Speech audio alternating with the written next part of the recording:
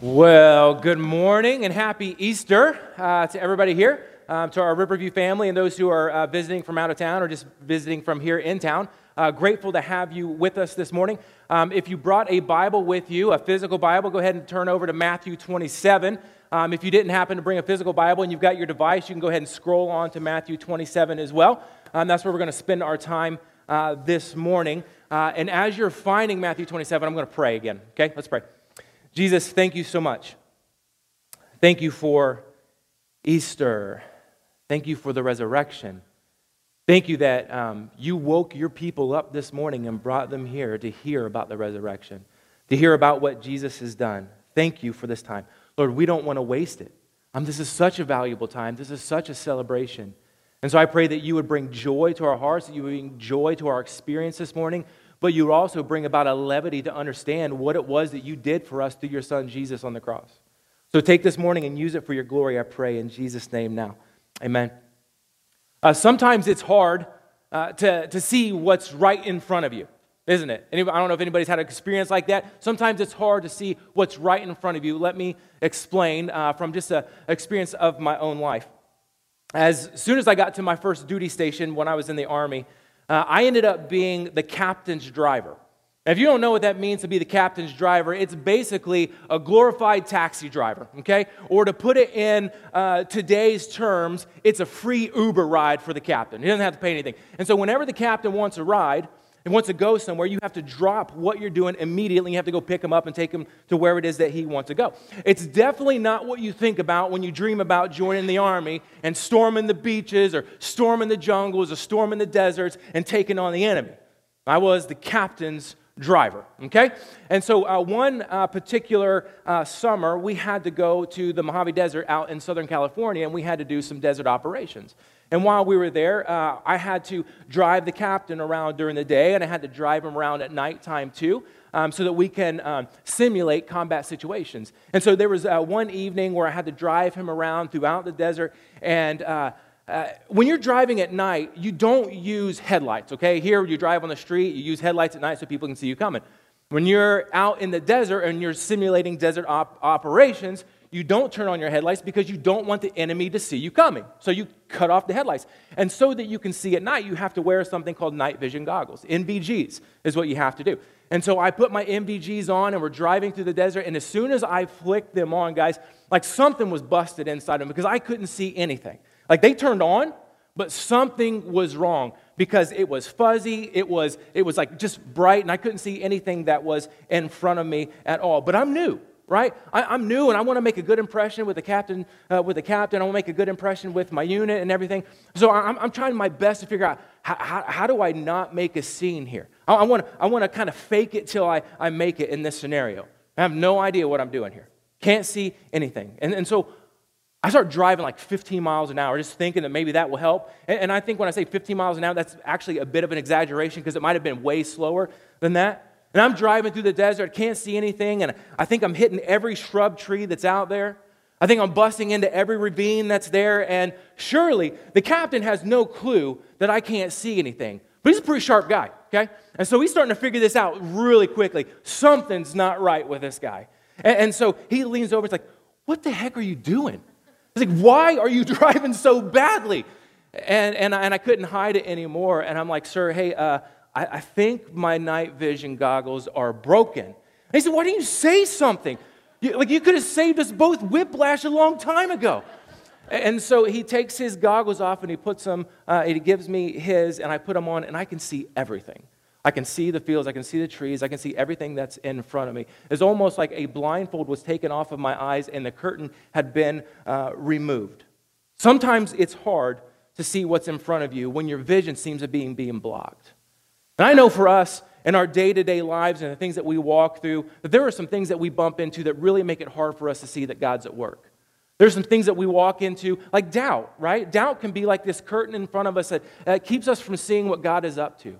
Not only doubt, but pain. There are painful situations that we walk through that keep us from seeing that God is at work. There are hardships that we walk through that help us or keep us from seeing that God is at work, and they act like a blinder over our eyes or a curtain that's in front of us. And I think, even if we're being honest, that prosperity can be a blinder in front of us too, because we don't feel like, or we feel like we've got everything figured out, we've got everything that we need, and we can't see that we need someone or need anything involved in our lives. And there are times when we know that there's something that is keeping us from seeing something that is so critically important in our lives that we need to be able to see that is right in front of us. But we're so afraid sometimes to raise up our hands and say, "Sir, I can't see anything. Sir, I need help. There's something that is blocking my vision. I need help." For 1,500 years, Israel had been living with a curtain and a blinder in front of them. Actually, it had been much longer than that, but the curtain had showed up about 1,500 years prior. There's a curtain or a blinder in front of them that was keeping them from seeing the presence of God, from seeing that God was actually trying to be involved in their lives. And what I want to do this morning is I want to spend the time that we have together, yes, talk about the resurrection, but I'm going to spend some time talking about the curtain.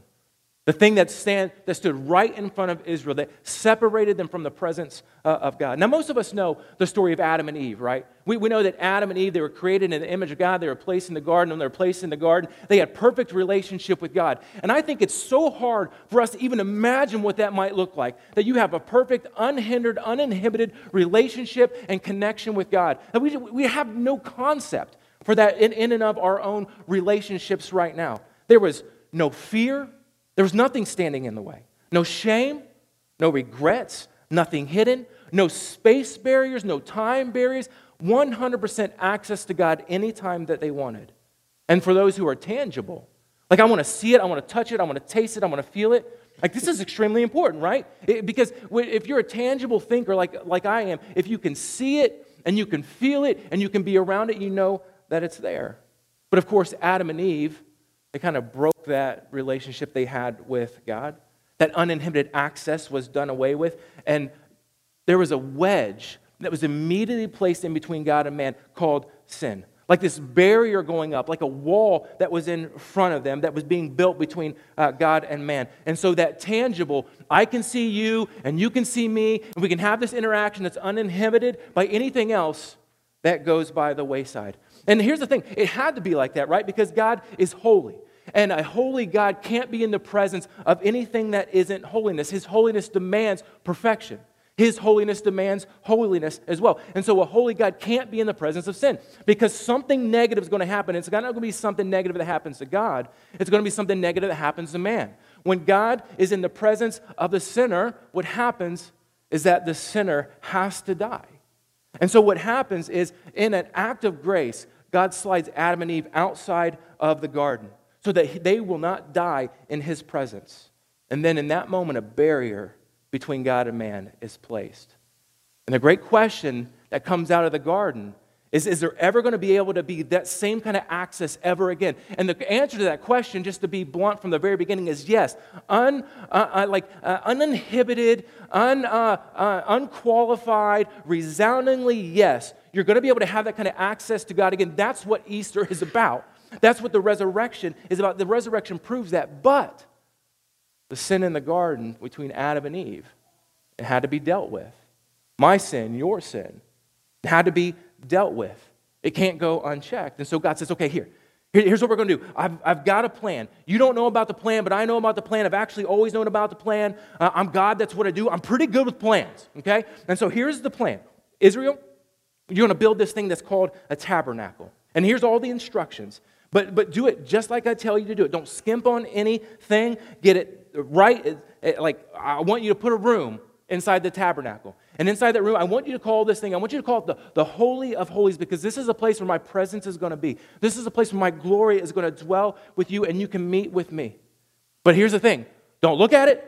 Don't touch it. Don't go in there. You put a huge veil in front of that space and you block it off. A huge curtain to make sure that nobody comes in and that nobody sees my presence, because if they do, they're going to die. But once a year, the priest, totally clean, totally dressed in the garments that I've chosen and purified according to my standard, the priest can come in. And he can offer a sacrifice for himself, for his own sins, but he can offer a sacrifice for all the sins of all the people as well, and there will be forgiveness in this place.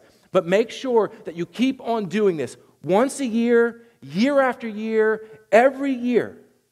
You do this. I don't know how you are with consistency. I'm not always that great with consistency. This was a plan of consistency that God had put in place here. Only one person, once a year, every year, ever got to access the presence of God as he made a sacrifice for sin. Everybody else was denied access. Everybody else was on the outside looking in, wishing that they had access to God like that. And this curtain that was put up in front of them acted like a big sign that was posted out front, outside the door that said, access to the Father denied. Denied. Try to imagine that. Right? Like, God is right there. And I can't go see him. I can't go touch him. I can't approach him. I can't even get close to where he's at. I had a buddy and I, when we lived in Dallas, loved to go to Dallas Mavericks games and Cowboys games. We went to a few together. And I remember, like, don't try this, okay? Don't do this. This is a bit of my depravity. But every time we went to a game, we would try to see if we could get into the VIP sections, okay? We didn't have the tickets to get in there, but we would try to do that. And so I remember we went to the American Airlines Arena to the Mavericks game this one time, and we got our tickets, and we went and we sat down in our seat and got cozied in there. We're watching the game, and like, okay, hey, let's go see if we can get into some VIP sections. And so we got up, we started walking around, and we looked for, they're always marked off by black curtains or rope or something. And so we went over, and there's this place, surely, okay, you got to have a certain ticket. You got to have certain access to be able to get into this space. And so we go over there, and we start to try to get in, and there was this little old lady there, God bless her heart, okay? She was doing her job. She was standing there, and she said, hey, you can't go in. Let me see your tickets. And so we showed her ticket with confidence, right? Here's my ticket. And she looked at the ticket, and she says, you guys can't go in there. You don't have access to get in that space. We're like, okay, thank you. And then so we left her, and then we went over to another place looking for another black curtain to see. And I kid you not, we found another black curtain, and this same old lady was at the next curtain. And we're like, are you kidding me right now? And so we tried again, though. And so we tried to get in. She's like, hey, I need to see your tickets. And we showed her tickets, and of course, it's the same lady. She's like, you guys don't have access here. We went to about 2 or 3 more, and it was the same old lady every single time. I think she was tracking us. She was on to us, okay? And so we tried, and she's like, guys, you do not have access. You cannot go in there. Your ticket will not allow it. That's what the curtain did for Israel. It checked the ticket at the door. If you were the high priest, you could go in. If you weren't the high priest, nobody could get access. How frustrating and defeating must that have been for the people who were trying to follow after God?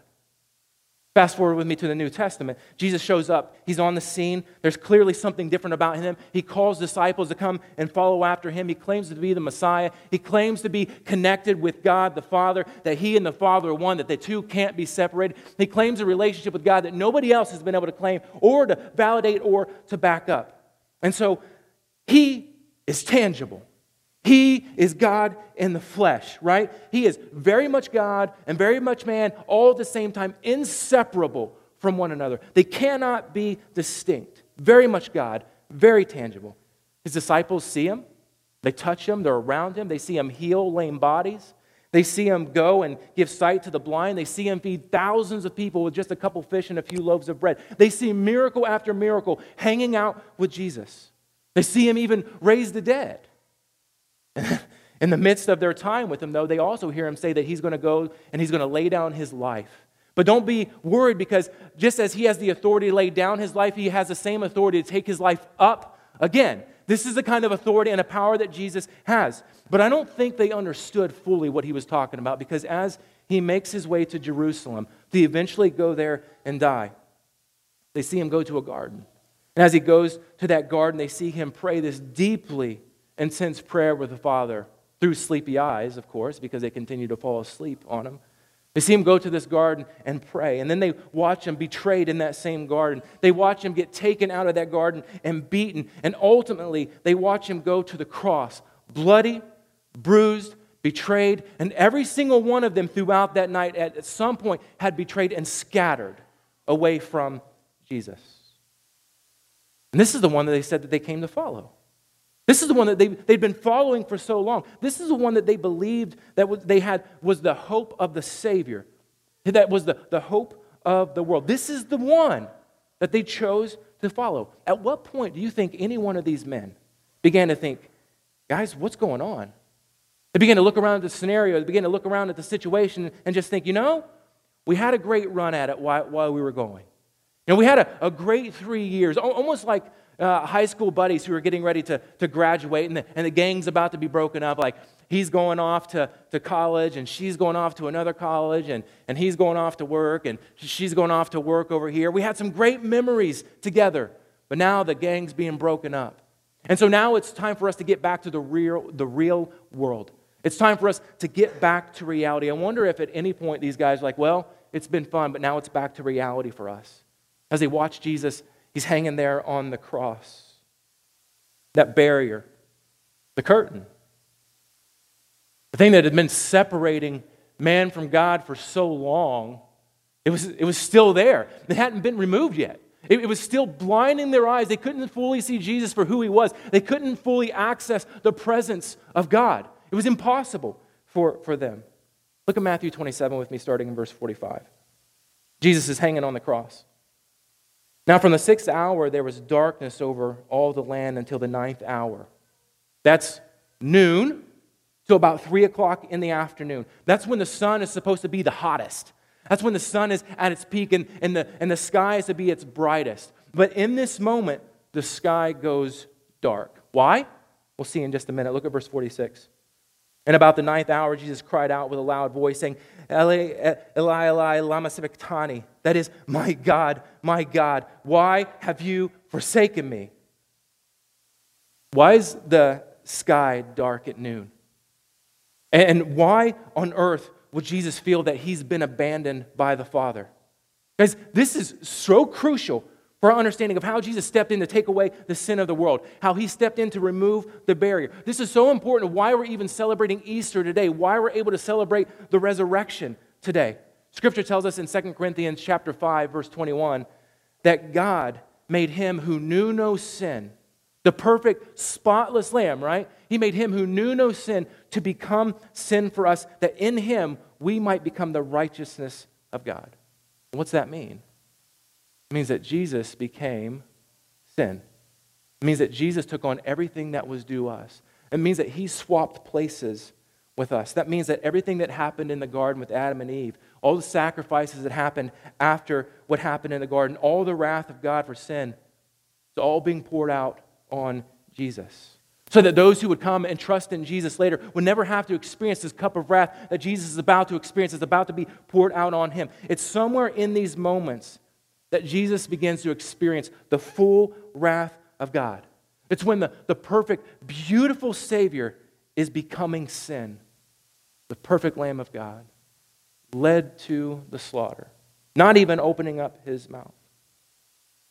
That's why when Jesus goes to the garden to pray, he's so intensely praying that the Father would take this cup away from him. He says in Luke chapter 22, Father, if you're willing, please take this cup from me, but nevertheless, not my will, but your will be done. It's in that prayer in the garden where Jesus, he has sweat dripping from his brow, where his body, where capillaries are busting and blood is beginning to push through his pores, that he is so intensely praying about what's to come, that he is just crying out to the Father.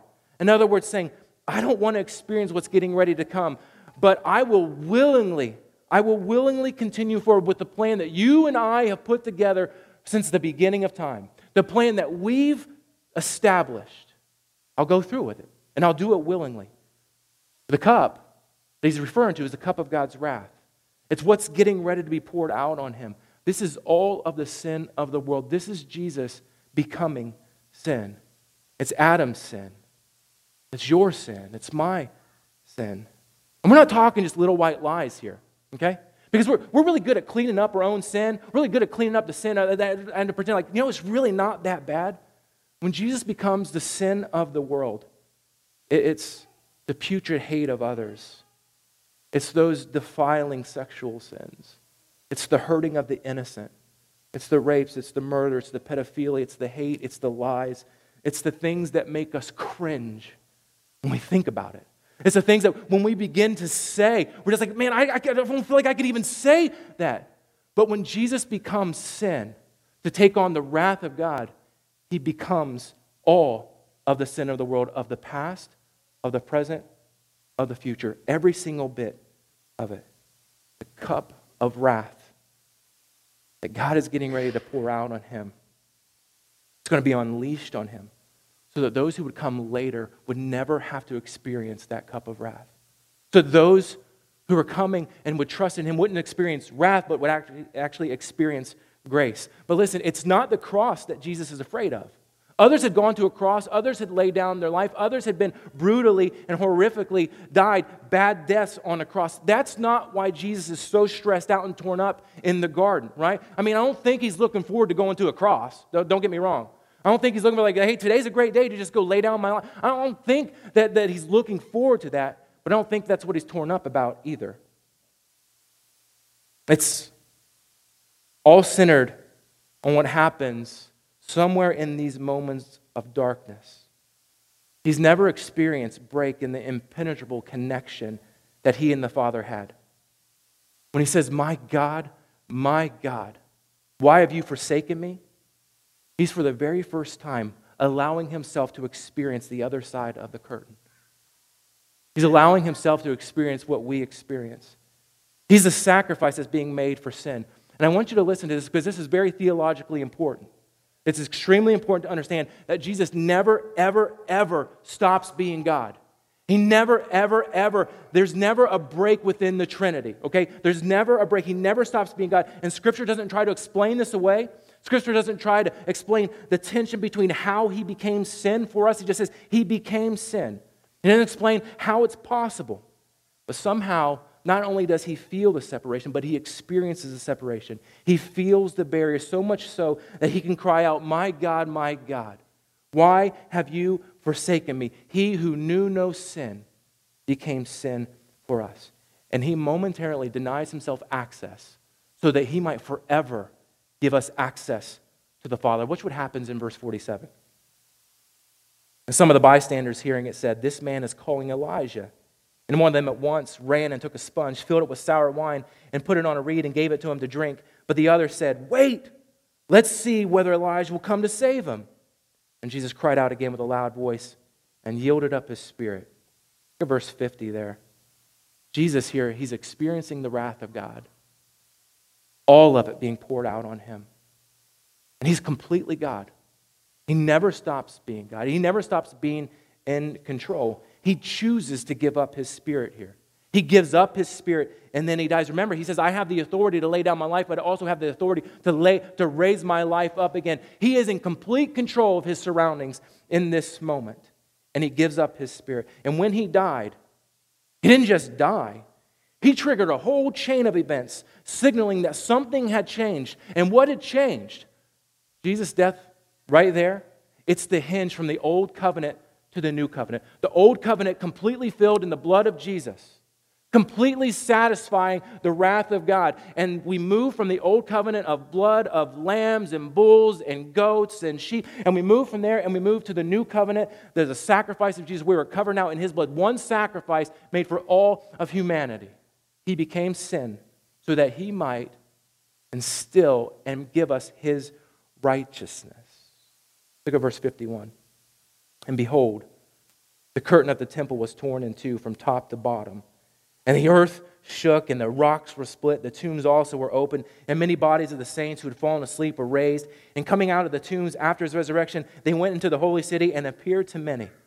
There's so much happening here in these few short verses. When Jesus died, it's almost like the lights get turned on in Jerusalem. Clearly, something had changed. But what had changed? Watch with me here.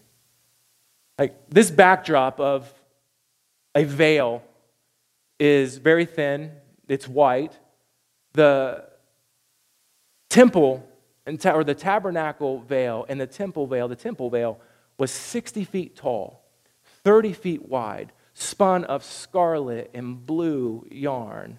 It was spun so significantly together, so thick together, that historians have said that it would have taken two bulls pulling in the opposite direction to actually be able to split the veil. And what happens here is the death of Jesus. At his death, the veil is ripped from top to bottom. I'm going to try something here. We didn't actually try this anytime this week, but we're going to give this a shot here. what happens is this veil is torn, right? Now, I have to rip this from the bottom. Scripture tells us that he ripped it from the top to the bottom. I don't even know if I can get up that high. But that's just showing my human weakness here, right? But when Jesus dies on the cross and he experiences the other side of the curtain, he forever destroys the curtain. Not only does he rip the curtain, but he renders it unmendable. It's no longer able to be used. And that's the point. God the Father, he rips this curtain. This is the last sacrifice for sin. It's the last sacrifice for sin, and it's the one that's been accepted. And you know what that means? That means that when he ripped the curtain, that we are able to see Jesus fully, unhindered. We are able to see him for who he fully is. And now no longer do we have access denied signs, but we have full access granted signs in Jesus. We have full access to God. That means when Jesus experienced the other side of the curtain, he tore it down. There's no more barrier. There's no more access denied signs that are posted. We've been given access. The access that was lost in the garden between the sin of Adam and Eve, that access that was denied where a wall was put in between, that's been undone when Jesus gave his life up on the cross. That means no more wrangling up bulls and sheep.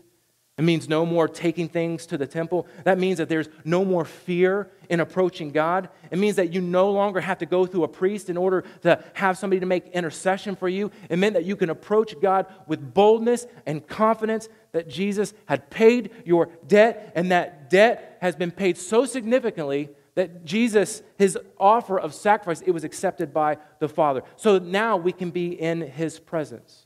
That means that when you can't see past hurt, it means that when you can't see past the pain, when you can't see past doubt, and you can't see past unbelief, you have the ability to say, I can't see. There's something in front of me and I can't see. Can you get it out of my way? I need help. And in those moments, because he's torn the veil, because there's nothing standing between you and God any longer, right? That he's able to remove the veil from your eyes and able to allow you to see and access God. And I know some of us don't believe that. In a room this size with many people in here, I know there are people who don't believe that. I know there are people who struggle with doubt to believe this. I know that there are folks who still live like the veil is still between them and God, that they still need intercession, that they still can't see past doubt, they still can't see past, that Jesus can't really love them like that. I know there are folks that are still struggling with that. But I think that's why the writer of Hebrews says this in chapter 10. He says, therefore, brothers, since we have confidence to enter the holy places by the blood of Jesus, by the new and living way that he opened for us through the curtain, that is, through his flesh. And since we have a great priest over the house of God, let us draw near with a true heart and full assurance of faith, with our hearts sprinkled clean from an evil conscience and our bodies washed with pure water.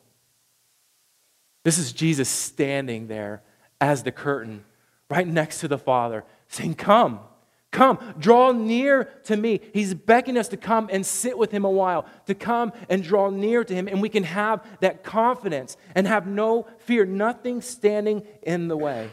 The veil was torn. We have access to God, and we know that Jesus, he'd be taken off of the cross. And after he was taken off the cross, we know that he would go to a tomb. He'd be laid there for a few days.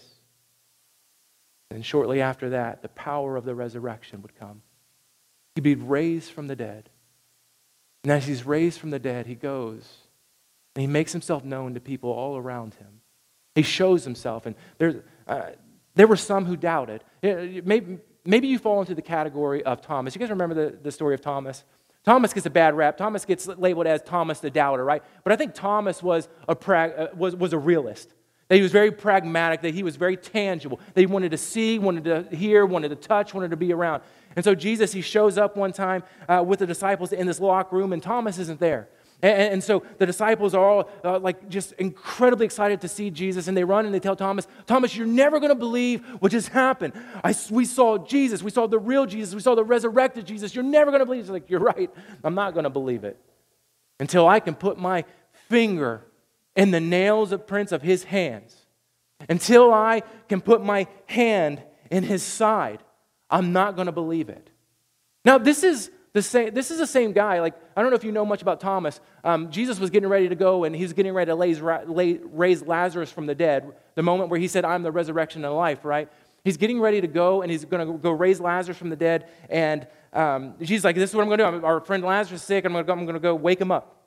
And everybody's like, hey, you can't go. You can't go because if you go back there, they're going to kill you. And Thomas stands up and he says, well, if Jesus is going to go there to die, I guess I'm going to go there and die with him, right? This is Thomas. This is not Thomas the doubter. This is Thomas, I'm in this till the end.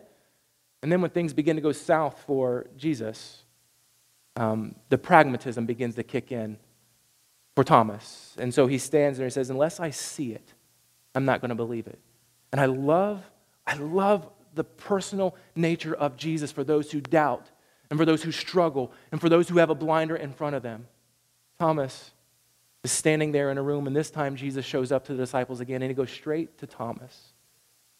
He says, Thomas, I want you to put your hand right here. Do you see this? Do you see this nail print? Put your finger right there. Do you see it? That's grace. Thomas, take your hand, and I want you to put it in my side. You feel that? That's my grace. And he looks at Thomas, and he says, don't doubt, but believe. And then Thomas looks at him and says, my Lord and my God. Jesus takes the veil off of his eyes. He'd already torn the curtain. Now he lifted the veil from Thomas's eyes. It's almost like he took his MVGs off, the old busted ones, and put on the new MVGs so that he could see again. I know that in our space right now, there's probably some that are struggling to see. Is there anybody who's struggling to see, who's been driving around just hitting everything in the path, and you don't know what's going on? You're just willing to raise up your hand and say, I can't see. I just can't see. I'm hurting, and I can't see. I want you to know that the veil was torn. I want you to know not only do you have access to God, but you can approach him with boldness. You don't have to stand in a gap between you and him. You can approach him with boldness. You have access to his presence. You have access to his forgiveness. You have access to the Holy Spirit. You have access to a heavenly place that he's prepared for you. He tore down the veil so that you can see. Can you see him? Don't live like there's still a veil. He's removed it. Would you pray with me? Jesus, thank you so much. Thank you so much for time with my brothers and sisters. Thank you for those who are in the room, who are on their journey to you. This is a time where we celebrate. This is a time of Easter. This is a fantastic time for those who have trusted their life in Jesus, and we get to celebrate the fact that he rose from the dead and the curtain was torn, the sacrifice was accepted, and we celebrate that. But this is also a time, Lord, where there are some who haven't yet seen the resurrected Savior. They're still waiting for that tangible. I want to see him, I want to touch him, I want to see him. And you said even to Thomas in this moment, blessed are those who believe without seeing. And I want to pray, Father, for those who don't yet know Jesus in the room, that today, this Easter, 2021 Easters since Jesus was resurrected, I pray that this might be a day where somebody's eyes are open and they say, I can't see, I need Jesus. I need the impact of the veil torn in my life. I'm tired of driving around and hitting things. I just want to see. And so I pray you might remove the veil from somebody's eyes this morning. They might see you for the first time, and they might be able to celebrate in the resurrection of a good Savior. Thanks for the cross.